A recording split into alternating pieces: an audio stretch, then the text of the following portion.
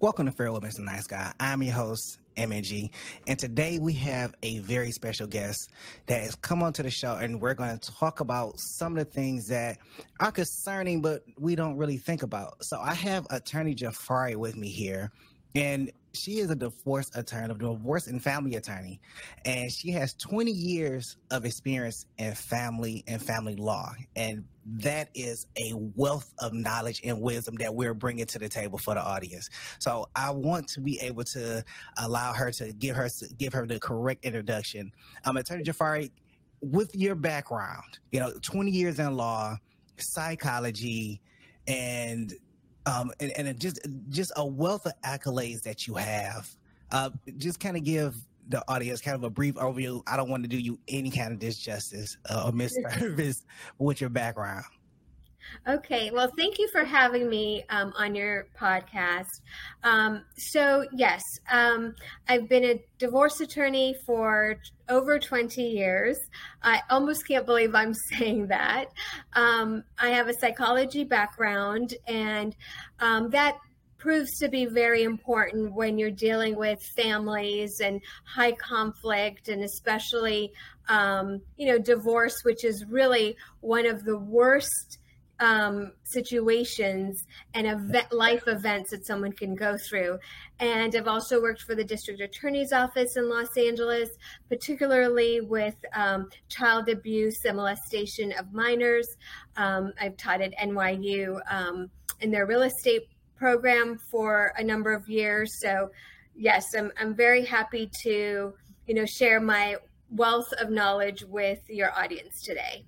And we definitely appreciate having you on the show. And I would like to thank you for coming onto the show and having this conversation with us. So one of the things I want to say is, and if anybody watches my show, know that I have statistics. I like to come to the table with statistics.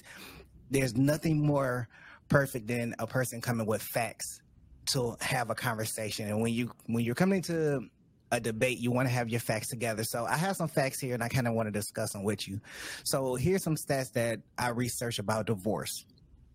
So the most common reason for divorce, according to Forbes, is that there's a lack of commitment, which is the cause of 75%, infidelity, which is 60%, and then domestic violence come in at 24%. So in your experience, when we're thinking about those numbers, how many marriages resulted in divorce in regards to these particular stats? Well, I think you really have the bases covered, because I also looked into this in anticipation of our talk today. And really, I mean, lack of commitment is sort of a catch-all, right, for a lot of things. And so if you could remember your marriage vows, which is for better or for worse, in sickness and in health, for richer or for poor, right? And so the lack of commitment is the lack of following through with these vows. And obviously, there's other reasons too that people get divorced, which is, cheating, which is also could be under that lack of commitment, right? Lack of commitment to your particular spouse, domestic violence, as you mentioned. And then really just sort of growing apart. We see a huge uptick at our firm with what they call gray divorces, which is people getting divorced at age 50 and up. So that's just, people just grow apart, right? And so I guess you could put that lack of commitment too under lack of commitment. But, this is sort of what we're seeing at the firm with the gray divorces. And then obviously domestic abuse should be its own category at 24%. Now, when we're thinking about, these marriages and these stats, and you just refer to like the gray area of marriages, people that are divorcing after 50. And I know in other generations, people were married for years. So now are we getting to, and this is in this mindset, and this is kind of like a follow-up question. Do you believe or think that we're getting into more like a superficial stage when it comes to marriage? We're not getting too in depth we're looking at just surface issues. So you've been married for 20 years and you realize, well, maybe we've grown apart. Maybe the finances are not there. Maybe there's a few other things that are occurring that I can no longer deal with. But you've been in this situation for 20 years and no longer want to give the energy for it to continue. So would that be looking at the situation superficially? I know that's kind of opinionated, but right. Just from some of the conversations that you heard, especially people that's been married 20, 25 years that's separating, it sounds like it's kind of superficial. Like you put all this energy in and now you're walking away. I hear what you're saying. And I think as divorce attorneys, it's important not to judge, right, why they're getting divorced, because right. Then we would rack our heads on, well, why are you getting divorced? But I will be honest with you, I have been in court sometimes with my client, and I've said to them, are you sure that you want to file for a divorce? Like, are you sure you want to go through this? Because I'll see the other spouse, right? And usually it's a type of spouse that's very, agreeable, is like, I don't want to hurt her. I don't want to hurt the children. And being a divorce attorney, I mean, we've seen it all, right? And so I've told clients before, like, the grass is not greener on the other side, because sometimes when you've been married 20, 25 years, you're like, maybe I should take another shot at this, right? Yeah. And I've said that to them, and believe it or not, couples have reconciled because I've said that to them and said, you know what? The person you're divorcing is not a bad person. And so maybe with some counseling, maybe reading some books, maybe take some separation, but start to date again. Because, dating is really fun. Okay. Right. And so they have gotten back together. So, and I don't know that most divorce attorneys honestly would give that type of advice, but I do believe in, like, I tell everyone I'm a hopeful romantic myself, and I have a great marriage myself. And so why not, right? If I could give that or impart that type of wisdom to a client and say, you know what, take another look at this, type of thing. But to your point, I don't know if it's superficial necessarily. I just think that, like, our parents' age, their generation, they had that commitment, whether there was love or money or whatever there was lacking, it didn't matter. They had that commitment. And now that commitment seems to not be there. No, I like that response. I like that. And one of the things that I like that you said was that, you have a great marriage going on and you're imparting that wisdom on other people and other relations and other marriages. And that's great, because that is showing that, obviously you're leading by example and you're able to change these people's minds based on what you're seeing and what they're going through in a courtroom and in relationships. So before even getting to divorce, what are some proactive activities to avoid some of these pitfalls that's leading to divorce? Right. So obviously, having a psychology background, I believe in going to marriage counseling. I believe in individual counseling, which, people don't emphasize that enough. But when you have two people that go into a marriage that have unhealed trauma from their past or their childhood, you're going to run into problems, right? Because sometimes people go into marriage thinking the other person is their savior. Well, those marriages never work. They just never work, because you can't rely on another imperfect person to be the savior of the marriage, right? And so over time that builds resentment. So definitely the marriage counseling, individual counseling to work out your own issues and your own traumas is important. Really working as a team. I know that's what my husband and I do. We work as a team, right? So that's really important. Really, I think not becoming resentful. And that's just goes through communication. Obviously, I have a communications background, so it's not hard for me to go to my husband or even to my friends and say, I have a dispute with you. Like, how can we resolve this? Right.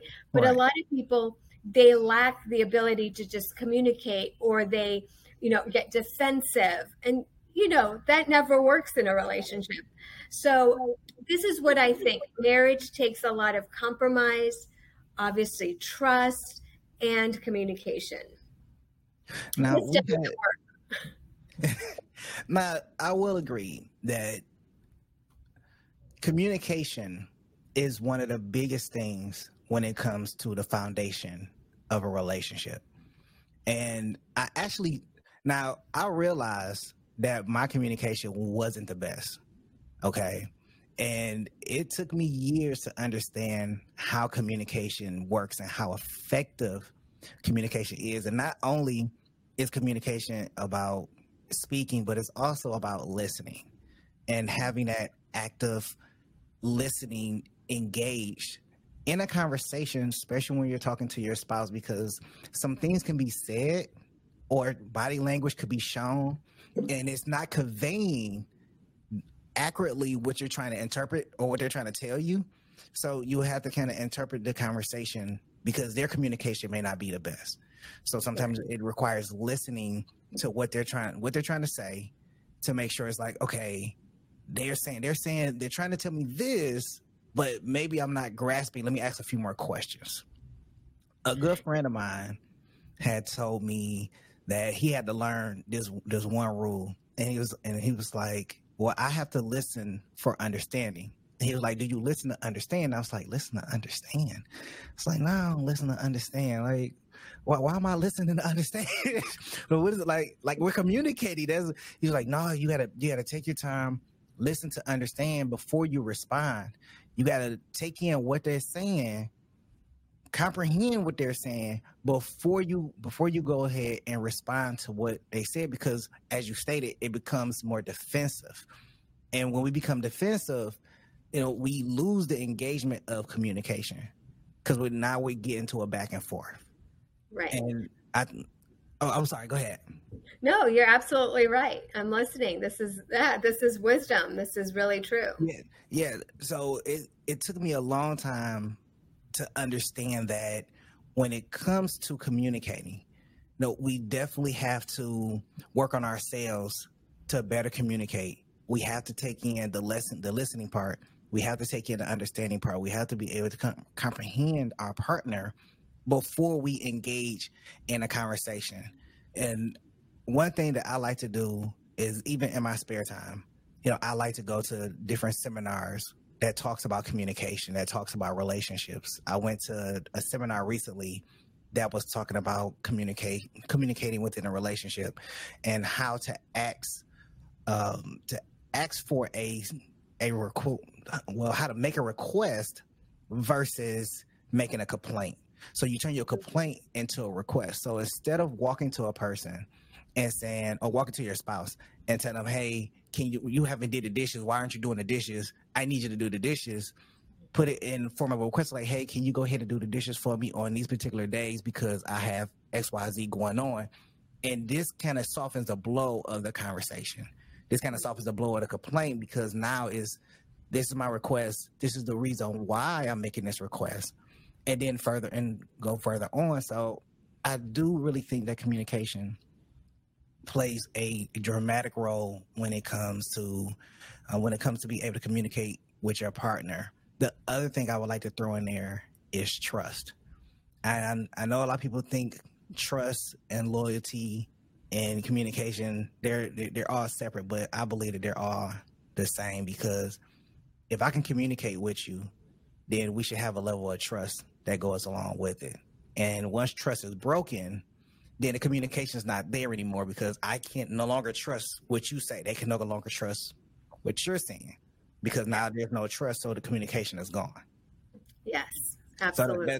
So that's my thought on that. That is my perception of communication, and it took me a long time, just from my own personal experience. It took me a long time to understand that communication is such a big part of a relationship.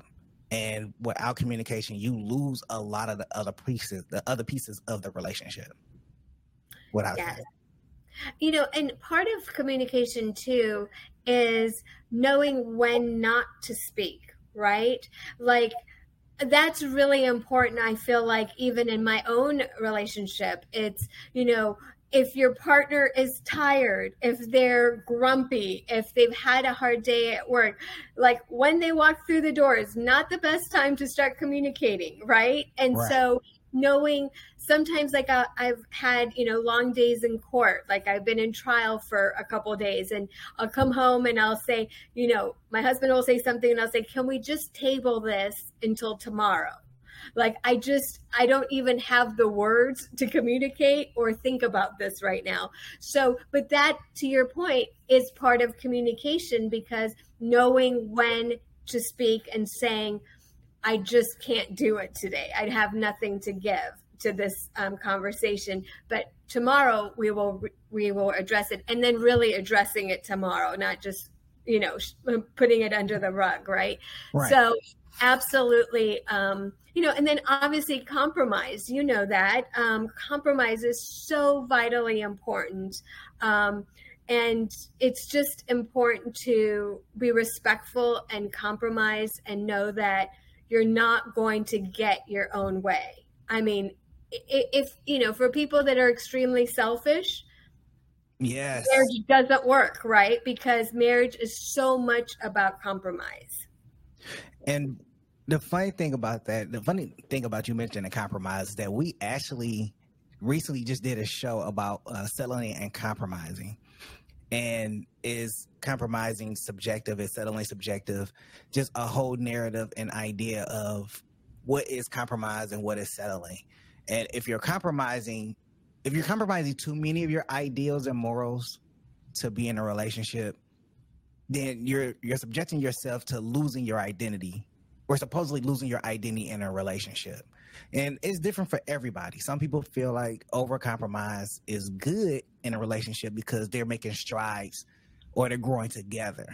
And then some people may look at it and say, no, that's incorrect. Because if I'm making a compromise, I shouldn't compromise who I am in order to be in a relationship. I should be genuine. I should be authentic. I should be able to be myself. And it's kind of difficult. It's kind of a thin line of understanding that whether you're compromising or you're settling in a relationship, because you could be settling for who a person may be versus, compromising on certain aspects in order to have a healthy and growing relationship. Right. But I don't know. Let me jump back off to that conversation. that was a long standing debate that we had on the last show. So my next question to you is, what are some challenges that husbands and fathers face when going through divorce proceedings? Now, some of the things that I know is in Michigan, some of the fathers and the guys I know that has gone through divorce proceedings, they've lost everything. They lost their house, they lost their car, they find themselves, living in their friend's basement, their mom's basement, their brother's basement. And I've heard all the stories, and it's traumatic as it sounds, because they were in love and it didn't work out for whatever the situation was, and they lost everything. Now, how can they protect themselves, from these challenges? Right. So, I'm going to say something that, a lot of people would not tell you. Okay. But we're going to be really frank, right, on this podcast. So there really is a general bias against husbands and fathers in family court. There just is. Okay. And statistically, fathers have to fight for custody and parenting time, whereas most mothers don't. Right. And so husbands and fathers are less likely to receive alimony and child support. That's also frowned upon when we hear that. Now, there are celebrity husbands, right, that receive alimony, but that's different. We're talking about, people that are not celebrities. And so and the general public. And then, like, some states in Florida now have a presumption of 50-50 child custody. So the laws are changing, but it's very slow moving, as you know. So there is sort of this presumption now in certain states. We're in California, so we don't have that presumption, but we know that courts want to do 50-50, and that's what they claim, but whether they do it or not is a different discussion, right? So now you're asking, what can be done, right? What can be done for fathers and husbands? And really, as far as child support is concerned, not much, right? Because child support, there's a statewide child support guideline that courts go by. And that takes into account the both parents' income and the timeshare that they have with their child. So there's not much wiggle room there, and it cannot be avoided, right? Because it's the law. But alimony payments, or sometimes referred to as spousal support, that can be avoided or reduced in a prenup. So that goes to, you have a prenup that's signed prior to marriage, and now you're either limiting the spousal support or alimony, or you are just saying neither party gets alimony once the divorce happens, once the divorce is filed, if the divorce is ever filed, right? Prenups are sort of like insurance policies, and that's also debatable, right? A lot of people are either for prenups or they're vehemently against them. So you have to make a decision with the person that you're going to marry. Do I want a prenup? Should we have a prenup? Do I have assets, enough assets that I want to protect them? Or is my spouse also going to be working, and so there isn't a situation where there's unequal income, so I shouldn't really worry about doing a prenup? And different states have different laws as to what is a valid prenup, so you have to be really careful and make sure the state you're in, you check off all those boxes. California has one of the most stringent prenup laws. Each party has to, for instance, have their own attorney. The prenup cannot be signed 7 days before the wedding. There's just certain things that, can't be, there has to be no duress and things like that. So when we draft prenups, and we do them in California, we're very careful. We have to have them videographed. We have to have a court reporter. We have a notary present. Like, we want to make sure that the prenup is as ironclad as possible, because we don't want later on. And remember, couples can stay together for a long time, and then divorce rears its ugly head. So 10 years, 15, 20, 25 years, you want to make sure that in 25 years, your client isn't coming back and saying, why did I sign this prenup? Or the other party saying, now my spouse is trying to take me to court to, put away the prenup. So you have to be really careful. And a lot of attorneys, believe it or not, in California will not draft prenups.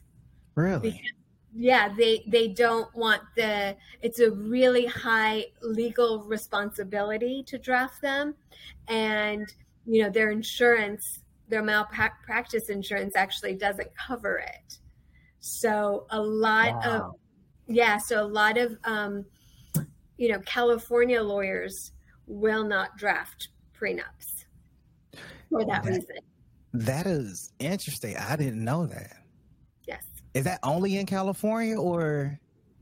Well, I mean, I can only speak to California law, but some attorneys will review a prenup that has been drafted by someone else, but they won't actually draft the prenup themselves. I mean, that's how attorneys are really careful, about drafting the prenup. So I love this idea that, especially on social media, we see, oh, just get a prenup, just get a prenup. It's not always that easy, and it's really expensive, right? So make sure you really need a prenup. So it's not that simple to get, at least in California.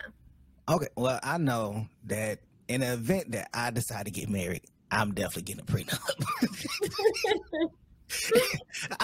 I don't have too much money to my name, but I've heard the horror stories, and I'm like, you know what, prenup.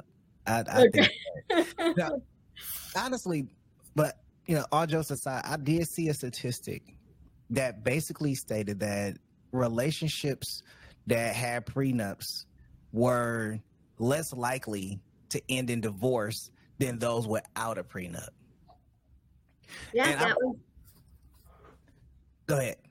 Yeah, that would make sense. Sure. Yeah, and I started thinking about it, and I was like, it makes it to me. It's like I would like to have a prenup in place because of whatever challenges that we may have going down the road, and the other party does not want to resolve them. I'll be honest, I don't believe in divorce. It's probably why I'm not married now, because I don't believe in divorce, because I want to make sure that if I'm going to marry, I'm going to marry for the right reasons. I don't want to marry just so I can have somebody, or just so I just like this person, and 3 months we're walking down to get hitched and everything. I don't want to do that. I don't think that would be fair to myself or them.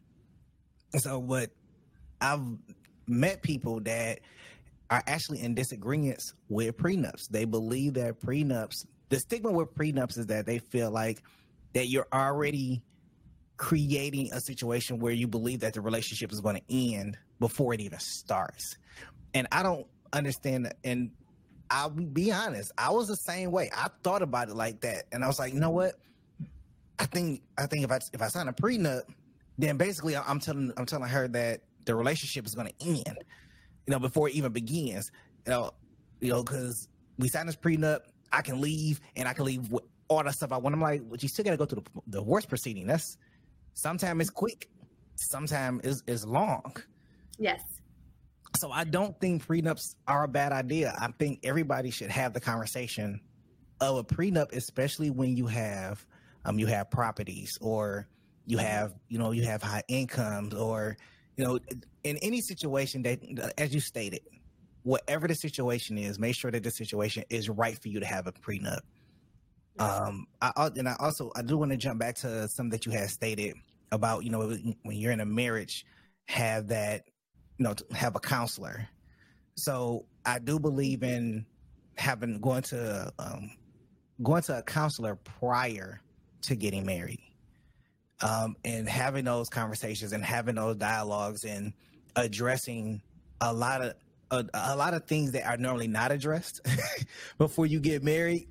Finances, if you having a blended family, how you plan on raising the kids. Some conversations, some people need a mediator to kind of be in the middle and kind of sort out some of those things. So, but yes, I do like that. Now, when it comes to that prenup, and the prenup helps avoid some of the pitfalls so far as alimony, but how much help does it do with child support? Because I know when you go through divorce proceedings, whether you're a husband or if you're a husband, you're going through the divorce proceedings, and you're like, well, I'm gonna be there for my kids, and we know that there's a calculation. Okay, so I guess one of my questions is that calculation different from when you're married versus when you're just in a relationship? No. So the statewide child support guideline is the same, whether it's a paternity action when you're not married to the parent, or when you get a divorce. So it's the same, whether you're just a paternity action or a divorce proceeding. And that, in California, obviously, that child support can't be included in the prenup. It's against public policy. And so, yes, even if you had a prenup, you'd have to figure out what the income is to base child support on. So that doesn't help you in our state. But you know what, I think, it's funny, like you and I have had a couple conversations, and you are, you've had your relationship, you have a child, you worked in the court system, you are about as educated as it comes to this topic. But I think what you're doing and what I'm trying to do as well is educate the public, right? Because they don't know, they don't have our experience. And so, I think the conversation should be had, would you sign a prenup? It doesn't mean that I'm forcing you to. It doesn't mean that if you don't sign it, I'm not marrying you. But at least let's have that conversation. And if the person you're having that conversation with is like vehemently against it, I want to know why. I want to know why, and so that's what that's because sometimes people come to us for a prenup and then they don't end up getting one. Right? Either it's too expensive or they change their mind, but at least you should be able to speak about it, just like you should speak about everything, right? Like, how are we going to raise our children? What are we going to do with the finances? But as far as, you're right, there is such a stigma on prenups, but I think with the newer generation and the millennials, I think they're going to want to have those conversations because they've seen their parents get divorced. Yes. So they're becoming more educated about it. So I think that's at least a conversation to be had. You're absolutely right. I do think it's a conversation to be had before anybody decides to get married, because the end result is that everybody should walk away from the situation whole. I don't think anybody should walk away from the situation. I mean, of course, you're going to have a broken heart. Of course, you want the relationship to work, but it doesn't always work that way. But in these situations, I don't believe that a family that's broken apart and one part of the family is doing better than the other side of the family. And you hear the horror stories over and over and over again, and you're definitely right. We're in the business of educating the masses, because going into the court system, from my experience, not knowing the law, not being able to communicate your ideas and intentions because you're a nervous wreck, because you don't know what's going to happen. It's almost like being on stage, and you have to perform, and you have to, put out there what your intentions are and what you're trying to do, but you feel like the laws are against you, and the laws are not against you. They're designed to protect certain individuals in the situation, mainly the child.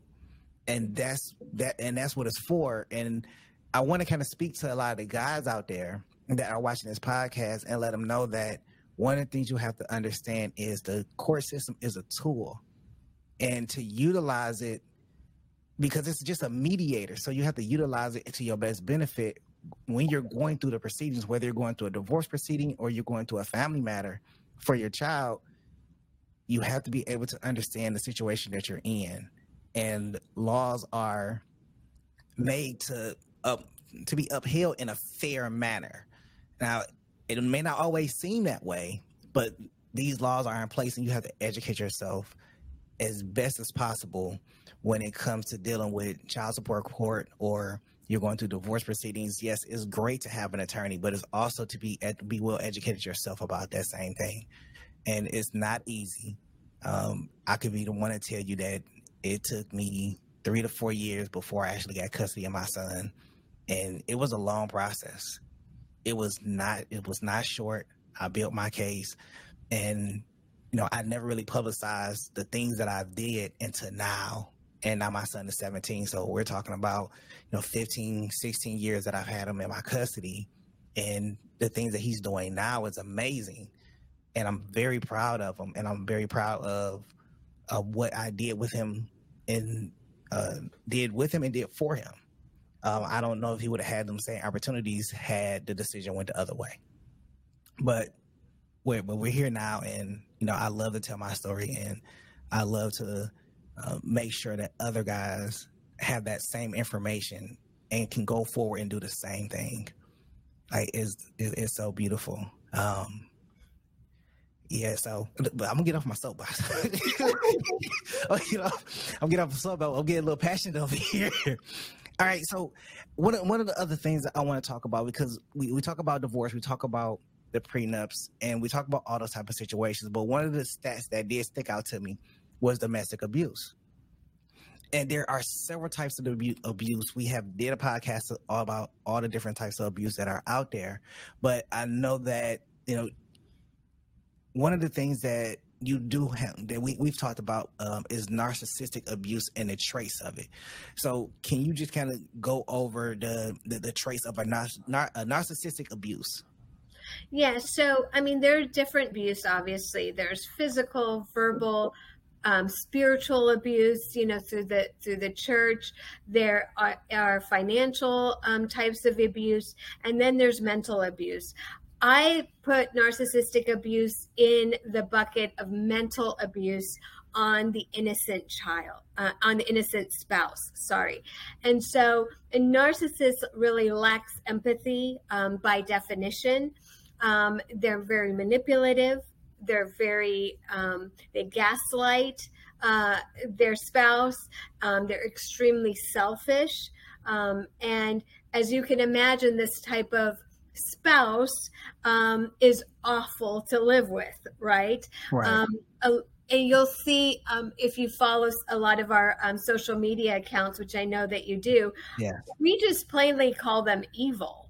And I know some people say, well, if they have a mental disorder, can they really help being evil? And I'm like, yes, they can, because actually it's been found that people that have narcissistic personality disorder, they know right from wrong. Right. So they know when to turn it on and they know when to turn it off. And so I'm obviously not a therapist myself. I don't have a PhD. I can't diagnose someone, obviously, but I can see the signs. And we go out of our way as a law firm to vet our clients, because everybody that walks through the doors are not going to be somebody that we represent. I do, a 1-hour consultation before I accept the client. If I have questions, I might, extend it another day and do like a 2-hour consultation. If they've previously had an attorney, I want to see all the paperwork that was filed before we accept the client. We want to make sure that we're on the right side of the law and we're not representing the narcissist.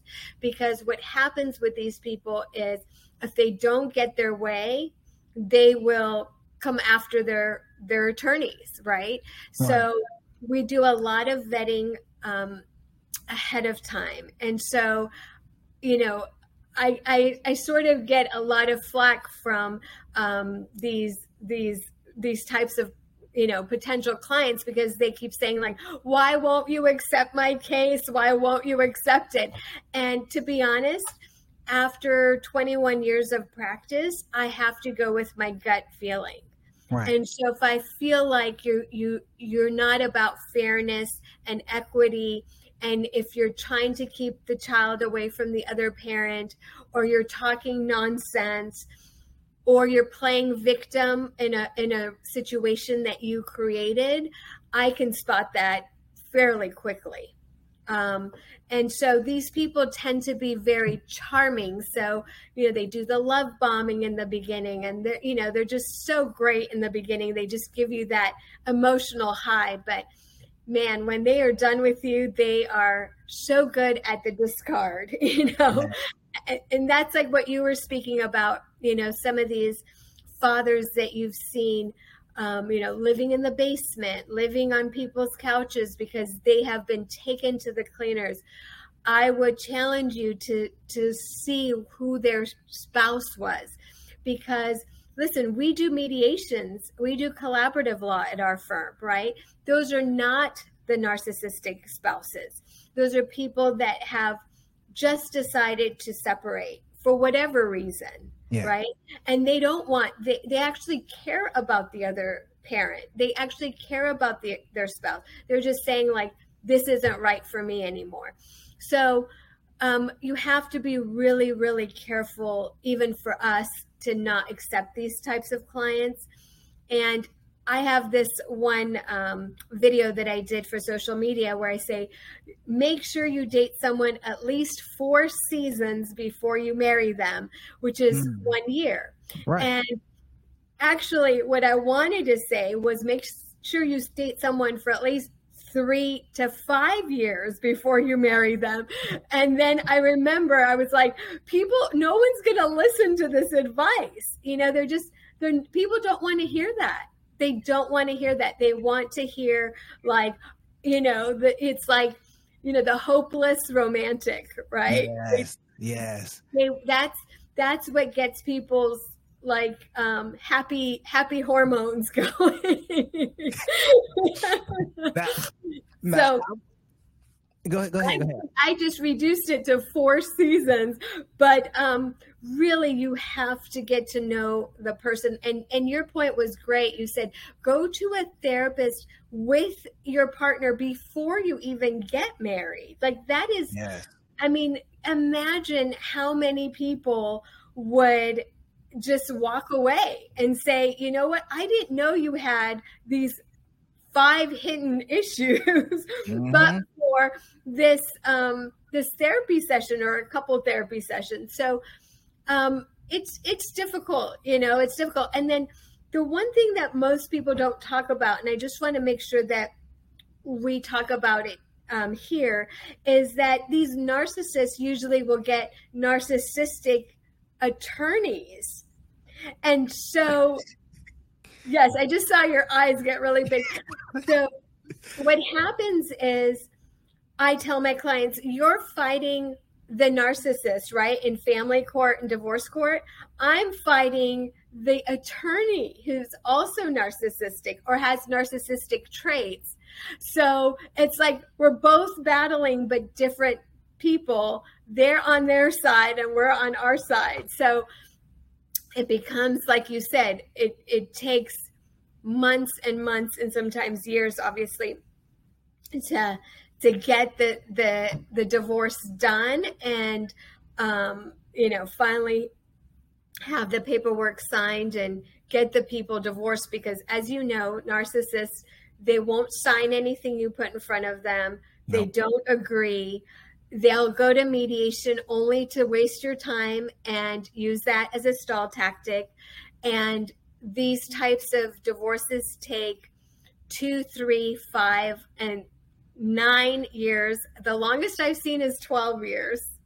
What? For a divorce? Yes. 12 years. And multiple attorneys, right? Because multiple attorneys, because as soon as a narcissist doesn't like what they hear, they're on to the next attorney.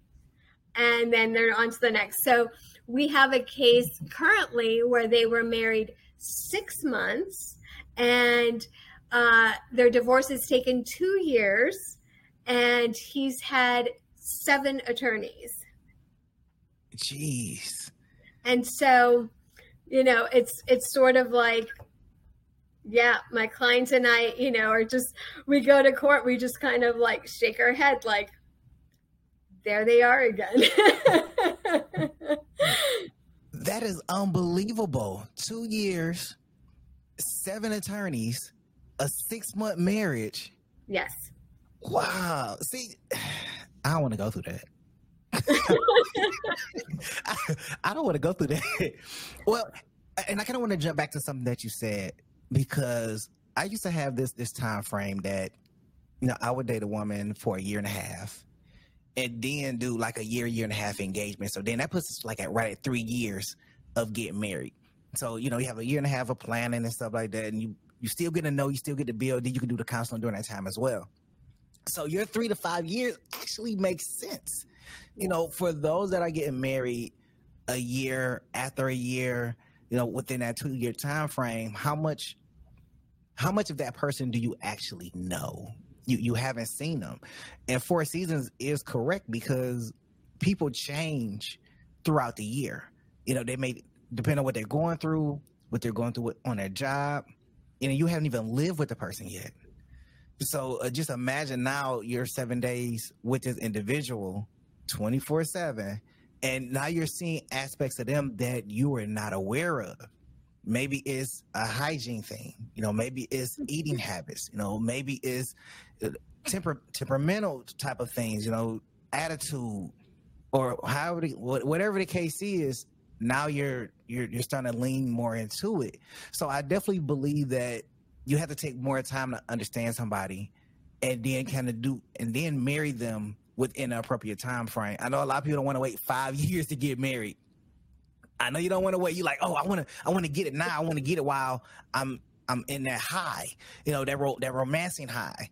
And it's funny because I was talking to my sister. Just a little bit off topic, but it's kind of the same thing. I was talking to my sister, and she was telling me about the new relationship that she was in, and she was talking about how the high of it was, and I was like, okay, and I'm like, 90 days. Wait, 90 days. After 90 days, you're going to see what this person is all about. And you just give yourself right now, go along with it, but don't make any kind of drastic decisions or anything. Like, you're just going through the high right now. And we don't understand what this person is bringing to the table within the first year. You don't, and that's for both sides, for men and women. You don't understand what is actually occurring in your circle, especially when you're dealing with a blended family, or they're meeting your family, you're meeting their family, those type of dynamics go hand in hand. Like, I can't really speak for anybody, but I just know that when it comes to family and friends, you don't want to lose family and friends over a relationship or trying to make a relationship work, because once it fall apart, then you kind of going back to your family and friends like, yeah, that person wasn't the right one for me. Y'all tried to tell me, and here I am again. So you definitely want to be mindful of giving your relationship time to grow. Plant those roots, let it grow, let it blossom like it's supposed to, like naturally, organically. There's no need to rush into a activity or to a marriage, and you end up losing time, opportunity, and maybe opportunity for the right one to come in, because you're trying to build and grow with somebody that doesn't necessarily want to build and grow with you. They might don't want to take, or it's just not a compatible fit. It's not that they don't want to build and grow with you. It just could be an incompatible fit as well. So, so when we're talking about these narcissistic behaviors and their narcissistic attorneys and everything, when it comes to dealing with these type of behaviors, what is the major effect that it has on a relationship? Because this person operates without empathy. They gaslight. They do all these different activities, whether it's to make them feel good or to make them feel in control, is what I'm thinking. It is, but when people are in these relationships, how can they deal with a person that have these type of behaviors? Well, how I said in the beginning, I'm a hopeful romantic. But when you're in these types of narcissistic, unhealthy, toxic, abusive relationships and marriages, you need to get out. I mean, you just need to get out, right? These types of relationships will not go the distance.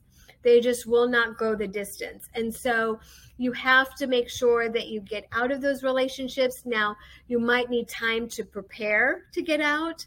Mm-hmm. We know we have clients where, it's taken them years just to prepare to get out. And so we'll do like pre-divorce consultations with them, what they need to be doing in preparation for their escape. I call it an escape because you don't actually leave a narcissist, you have to escape them. You're sort of like a prisoner, right? So you get out of those relationships, get out of those marriages, because you're going to have to at some point. Right. Um, and then if you're divorcing them and you're in the middle of a divorce, you want to make sure that you're documenting everything. Take videos, take pictures, keep a detailed journal of, with your child, like when they pick up your child, when they drop them off. Make sure everything is journaled. You want to make sure to get on a parenting app, which I believe every state has. Our state has Talking Parents or Our Family Wizard, to make sure that all communication between you and the other spouse and your co-parent, your spouse, is on that app. Mm-hmm. And then the judge can obviously read that. You can print that out, present it as evidence. It's better than text messaging. Courts love these apps, by the way. And then the one thing that we tell our clients is you need to keep your side of the street clean, especially when you're divorcing a narcissist, because anything that you do, they will put a big spotlight on it and a magnifying glass on it. So you have to make sure to keep your side of the street clean, because you're dealing with sort of a mentally ill person on the other end of the table. So they're gonna lie about you anyway, but let's not give them reason to lie. And then now we have to prove that you're actually the innocent one. Like, no, we want to make sure to keep your side of the street clean. Do not retaliate. I just say, stay away from them. Let me be, like, you trusted me to be your attorney. Let me do all that. Let me take the shots from their attorney. You just keep your side of the street clean. Spend as much time with your child, document, journal. It's really vitally important, because later on that'll become evidence for the court of law.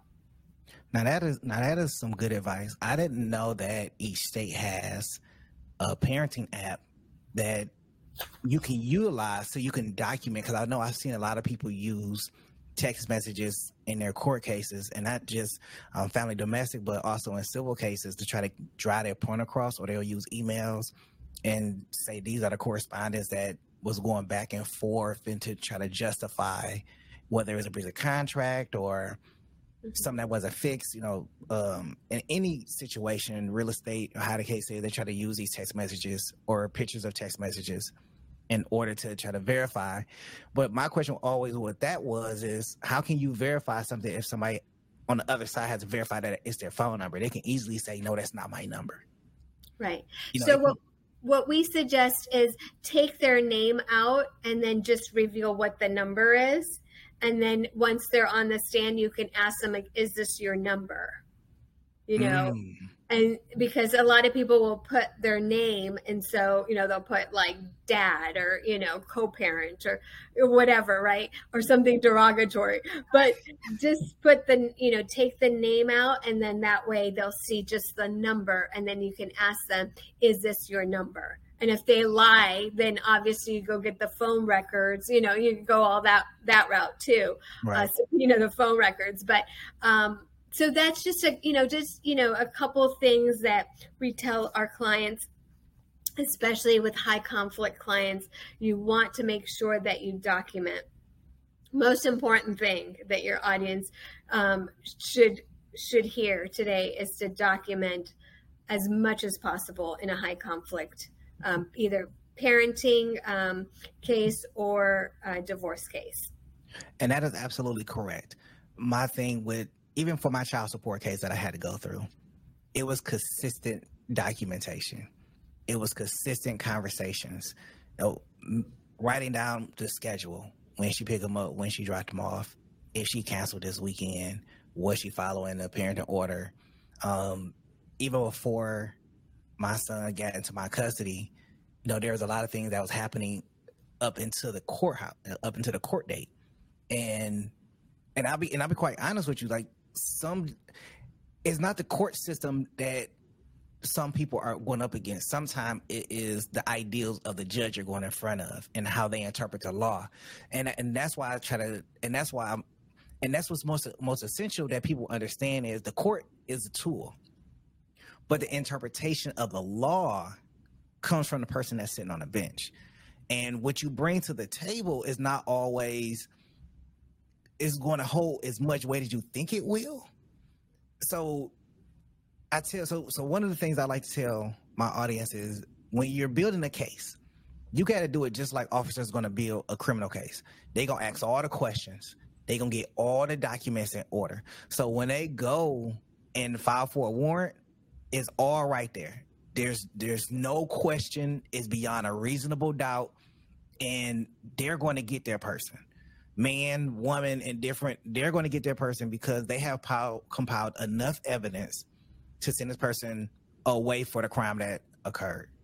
And I think that's how we should all approach our cases, is that we need to build evidence, whether it is to support why we're trying to take custody of our child, support why we need to relieve a relationship, support why there's a certain level of abuse, just anything when it comes to the court system. You definitely want to be able to build a case to allow yourself to have a reasonable doubt, without a reasonable doubt, to justify why you need to do whatever you need to do. That is a great point that you made there. Yeah, really early on in my career, I remember I was in judges' chambers. That's kind of like their office. And so I was discussing a case with the judge. And opposing counsel was there too. And I remember the judge said this. He said, people lie, documents don't lie. So bring me the documentation for what you're saying. And so from there, and I was a really brand new attorney, I think in my late 20s, right? And I always just remembered that this is how a judge thinks, and exactly what you're saying. That's why document everything, okay? Yeah. Because if you have the documentation and they don't, guess what? That's better for your case.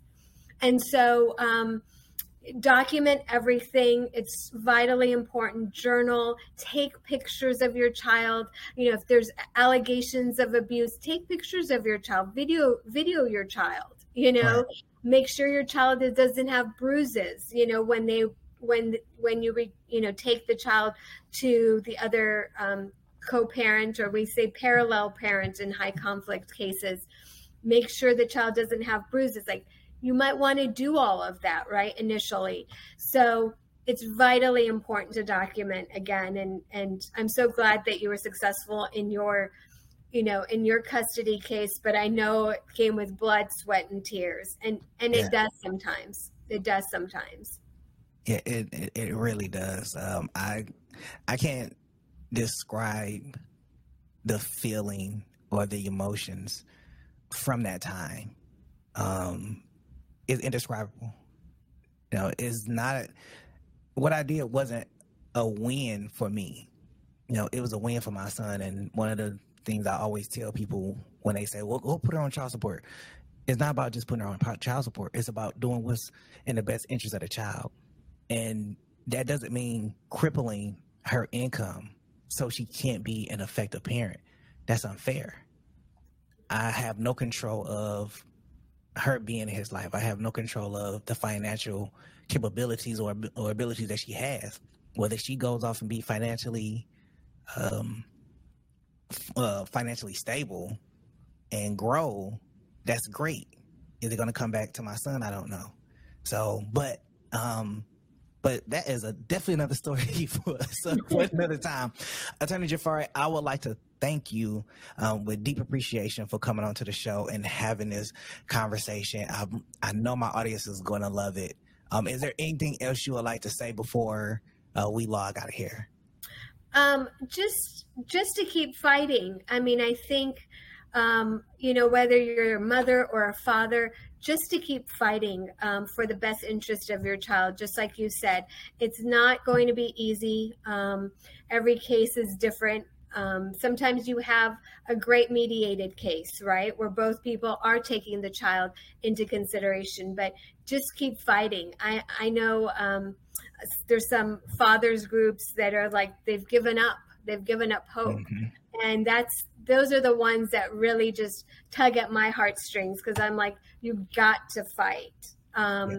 And even more so in those cases, and so your child, when they grow up, they will know who the problem parent is. I promise you that they will know who the problem parent is. And so you just need to be there and do what's in the best interest of your child. You're the parent. So if there's anything I can do, we're going to put our website on this and our social media. If there's anything that I can do, definitely reach out to us. We're more than happy to help your audience and your listeners. And thank you for having me. This was a wonderful discussion. We could talk for hours, you and I, but maybe we'll do this again. Oh, definitely. Well, this is for Mr. Nice Guy. I'm your host, MNG, our special guest, Attorney Jafari. I will see you in the next recording. Don't forget to like, subscribe, and share the video. Take care.